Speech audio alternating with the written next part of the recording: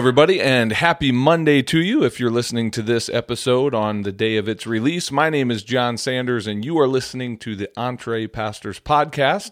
I'm one of the co-founders of EntrePastors, and this week we're going to have a little 4-part mini-series this Monday through Thursday, and I'm titling this simply Action Over Fear.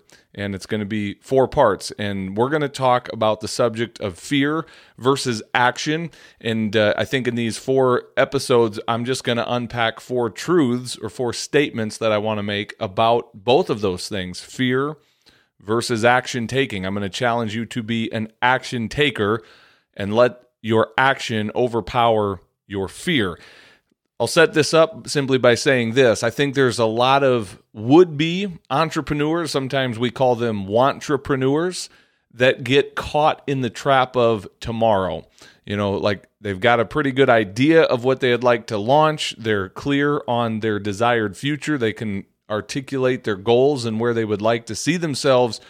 But too often, the trap of tomorrow says, I'm going to do all of that and we're going to start tomorrow.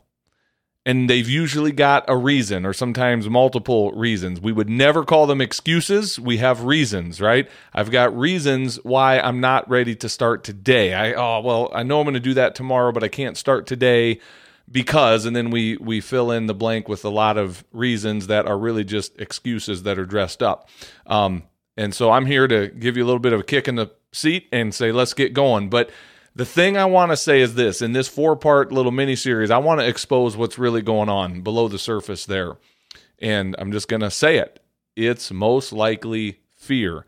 Fear is the thing that's keeping you procrastinating. It is that underlying thing that is causing you to stall and come up with all the reasons why today is not the day for you to actually take action and get started on your EntrePastor journey. That can all come tomorrow. And so I'm just going to say it out loud. I'm going to call it what it is, and we're going to talk about it. It's fear. Much of the time, fear is there. So here's the first of 4 big ideas that I want to share with you this week. Are you ready? The first thing we want to say is this. It's okay to feel afraid. Now, I realize I just dropped the F word on my podcast. It's the word feelings. You know, I said feel, and a lot of times we don't like to talk about our feelings, especially if we're men, if we're type A, tightly wound, driven, ambitious men. We like to deny the fact that we have feelings. Well, get over yourself, because God created you with feelings. You have them, and they're there for a reason. And it's okay to have feelings, and it is okay to feel afraid. I'm actually going to give you a really powerful tool to deal with fear in this episode, but I want to start by just making this statement that courage is not the absence of fear. I know that kind of sounds cliche. You've heard that before, but it's true. Courage does not mean that there is no fear. When you see people doing courageous things, it does not mean that they are fearless people that have no fear. Courage is not the absence of fear, but a willingness to act in spite of the fear. There it is. Courageous people take action in the face of fear. So you think about any, kind of heroic person that comes to mind, some epic scene from a movie, some warrior story from, any war that you can think of, our first responders. Like when you think about people doing heroic things, the bottom line is they are not fearless people. They are people who feel fear, but courage takes action in the face of fear. Those soldiers in World War II that stormed the beach of Normandy, do you think there was no fear as they're pulling up on that beach, watching their fellow soldiers getting gunned down all over the place? You think there's no fear? I promise they felt fear. And yet, courageously, they took action and they advanced forward into the war. And that's what courage looks like. It's taking action in spite of fear. There's an author by the name of Brené Brown who's written a number of books. She deals a lot in the subject of shame. But she has a statement, I don't remember which book I read it in, but I heard her say one time, or I read from her one time, that it's okay to let fear come along for the ride, but make it sit in the back seat. And I love that metaphor. I love that word picture that you're taking a journey. Of course, fear is coming along for the ride. That's fine. But hey, fear, you got to get in the back seat. You don't get to drive.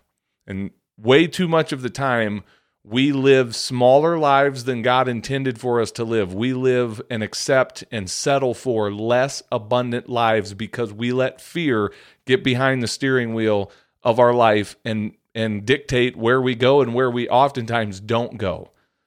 Oh, don't do that. Let's don't do that today. Maybe tomorrow. Maybe when everything is right. Maybe when all the planets are in alignment. Maybe let's get past this election. Maybe let's see what happens after the new calendar of the church year. We've always got something, some reason why now is not the right time to move forward with that. Let's just call it what it is. It's fear, and embrace the fact that it's okay to be afraid. It's okay to feel the feelings of fear.